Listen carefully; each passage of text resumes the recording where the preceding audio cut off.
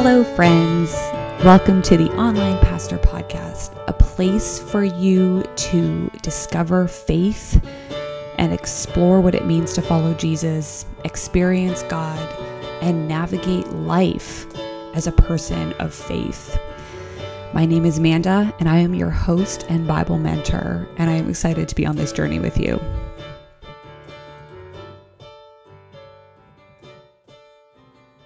Welcome back to season 2 of the Online Pastor.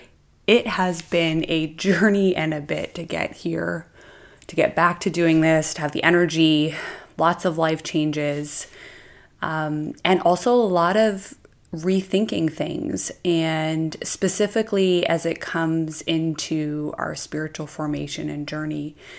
I've been doing a lot of thinking in the last year and a half around discipleship and spiritual formation and what impact the pandemic has had on discipleship. And really the question underneath that for me has been, what did the pandemic show us about the state of discipleship and spiritual formation in the church? And I think that the biggest question that I've kind of come away with, and I don't really know how else to put it, is how do we make resilient disciples? And to me, it kind of feels like a bit of an oxymoron to talk about resilient disciples in the same way that a couple years ago we were talking about missional disciples, and you kind of have to say, like, aren't all disciples, if you're doing discipleship well, if you're doing spiritual formation well, wouldn't people naturally be missional, quote unquote? Wouldn't they want to naturally share the love of Jesus with people? And it just wasn't happening. And that was a big trend probably 5 to 10 years ago, maybe a bit more. But the pandemic for me has kind of made me ask that question again, is like, what is it about the pandemic that revealed that maybe a lot of our faith was on shaky ground, or it didn't kind of have the strength or the foundation? And I mean, I think the word resiliency has really kind of come to the surface. And so I want to say, I've been thinking about what does it mean to make resilient disciples, which again, I would hope that if you're doing good discipleship, good spiritual formation in your communities, that we would have been making resilient disciples whose faith could kind of stand the tests of life and things being thrown at ourselves unexpectedly. And I'm not sure that we have demonstrated resilient faith. I'm just asking myself, like, what did I miss in the development of discipleship? And that's a question that, truthfully, although the last 2 years have elevated to the surface, I want to get into a story that probably about 3 or 4 years ago I heard at something called the Global Leadership Summit. And it was a story of a young researcher. He was presenting, and he basically specialized in like sports statistics. And he would travel around the world researching why certain countries and specifically certain sports clubs produce the highest amount of athletes in a specific sport. So I think he'd done a research around a specific golf club in Korea that had produced the highest amount of either medalists or like top touring golf athletes. And he had ended up highlighting a club in Kingston, Jamaica, just outside Kingston, Jamaica, that had produced some of the top medalists in Olympic history. And he wanted to understand what exactly this coach and this club was doing that was producing so many quality long distance runners. So in his words, he took a plane there. He wanted to, meet the coach, get a sense of what the training facility was like, the routines.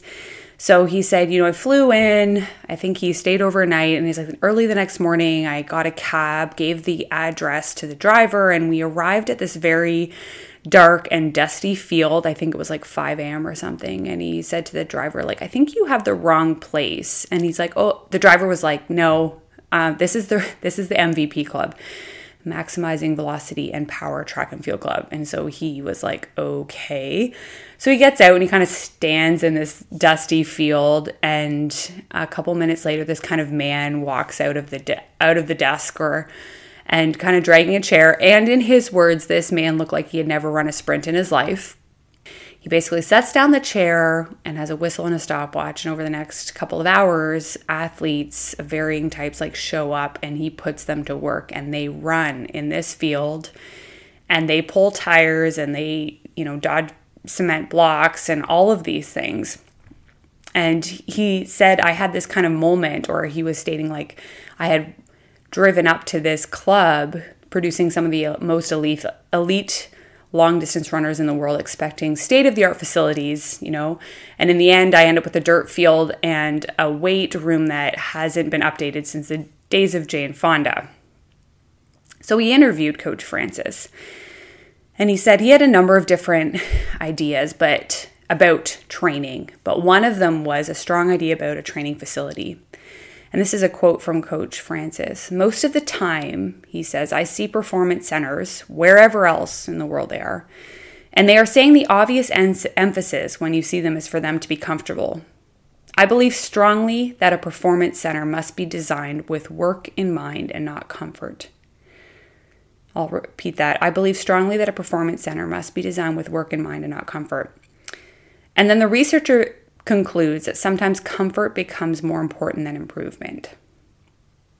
Now, I heard this story. This was in relationship to leadership training, but I immediately saw the potential correlation to discipleship in the church.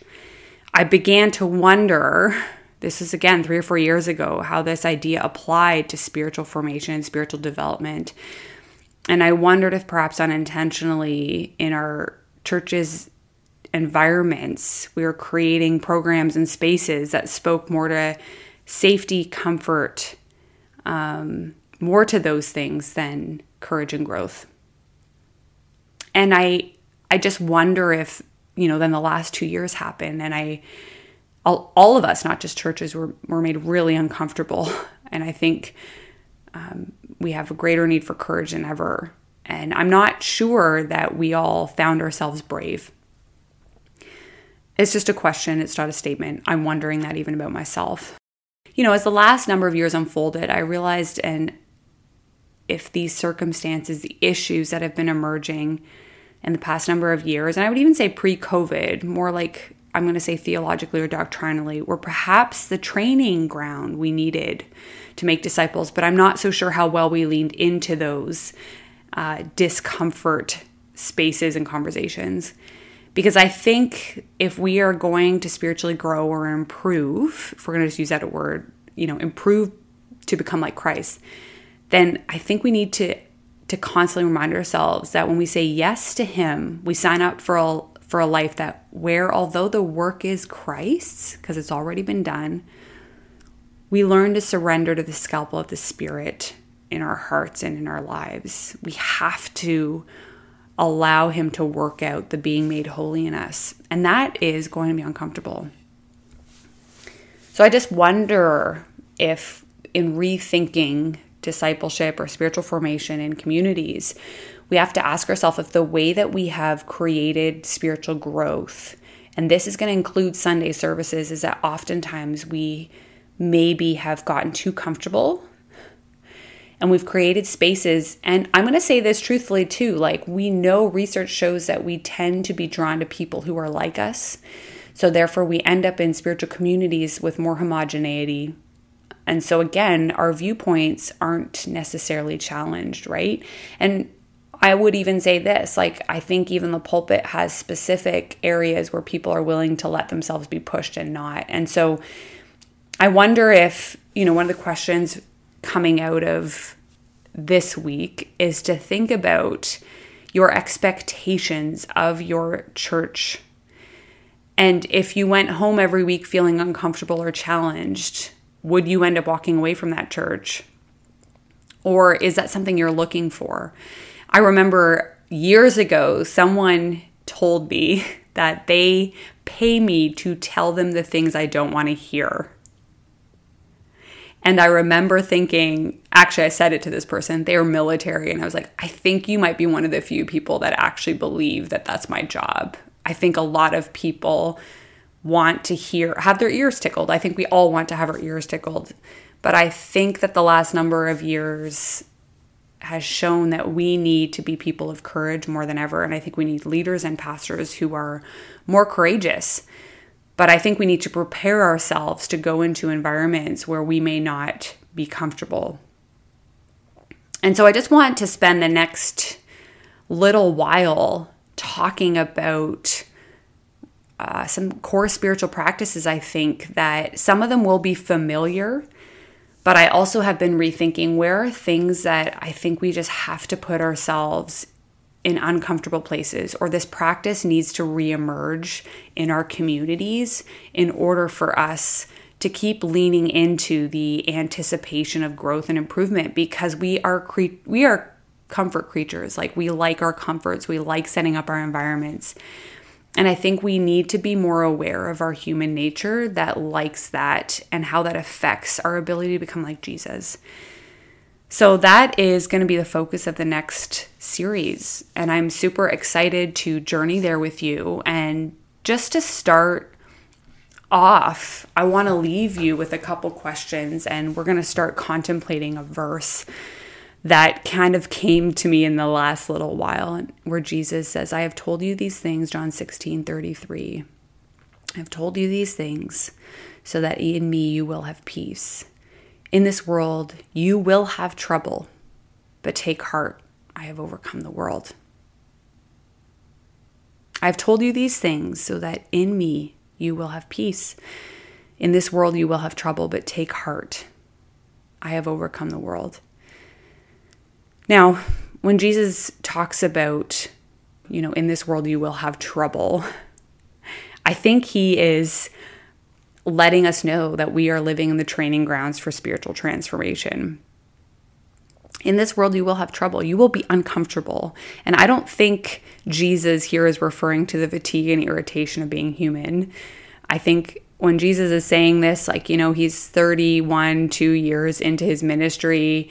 He knows what it's like to get a splinter. He's been sick. He's probably had pebbles in his shoe. He's gotten scrapes and cuts. And I would imagine that he does understand the weaknesses of human flesh. But I don't think that's what he's getting here.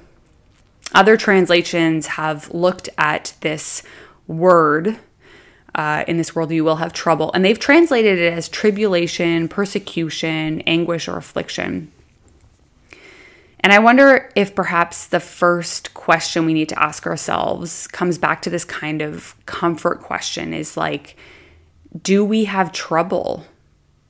If Jesus is saying, and he does, so not if, Jesus is saying in this world you will have trouble, I think it's worth asking ourselves, are we having trouble as a Christ follower? Like, am I entering into some sort of persecution, anguish, or affliction because I follow Jesus? And I live by a different kingdom manifesto. And it's not the type of trouble where it's like I'm human and broken and we just had a pandemic and wah. I think here Jesus is getting at this question of, are you coming into my kingdom? Are you bringing my kingdom? And as you live by my kingdom, as a citizen of my kingdom, or as a son or daughter of the Most High God, who is holy and all-loving, and does who you're becoming start to rub up against priorities in the world and values in the world, and even your own fleshly tendencies? Because Jesus knows this too. Hebrews 10 talks about how the perfect Son of God became more perfect through suffering. Then who are we to expect that our journey of becoming like Jesus could not include some sort of suffering? Peter, in his letter in the New Testament, reiterated this sentiment. Dear friends, don't be bewildered or surprised when you go through the fiery trials ahead. For this is no strange thing, no unusual thing that is going to happen to you. But rejoice inasmuch as you participate in the sufferings of Christ, so that you may be overjoyed when his glory is revealed. If you are insulted because of the name of Christ, you are blessed, for the Spirit of glory and of God rests on you. If you suffer, it should not be as a murderer or thief or any other kind of criminal, or even as a meddler. However, if you suffer as a Christian, do not be ashamed, but praise God because you bear that name. The expectation of the disciples of Jesus into the apostles was trial and suffering for bearing the name of Jesus. And so I think the first question of this series is, how much discomfort are you willing and expecting in your life with Jesus? I have to ask myself sometimes if I am more concerned with my comfort than with my spiritual growth, than with myself becoming more like Jesus. Because the reality is, the more I become like him, the more my desires change for his kingdom, the more I will challenge values and priorities of this world, and I will bump up against also the need for Jesus in my human flesh. So let's start off this series by just asking ourselves that question. How much do we like our comfort? And if we're willing to become like Jesus, can we lean into the discomfort for the sake of the good news of our own transformation, and how we will become more like Jesus, and trust the process that at times will stretch us, will mold us into something more beautiful. Thank you so much for joining me today on the Online Pastor Podcast. Please take something away and talk to God about it. But also, don't take my word for it. Grab your Bibles and spend some time with Jesus. Stay current on the next episode by hitting subscribe, and also stay connected by finding us under the handle The Online Pastor. I look forward to being with you again.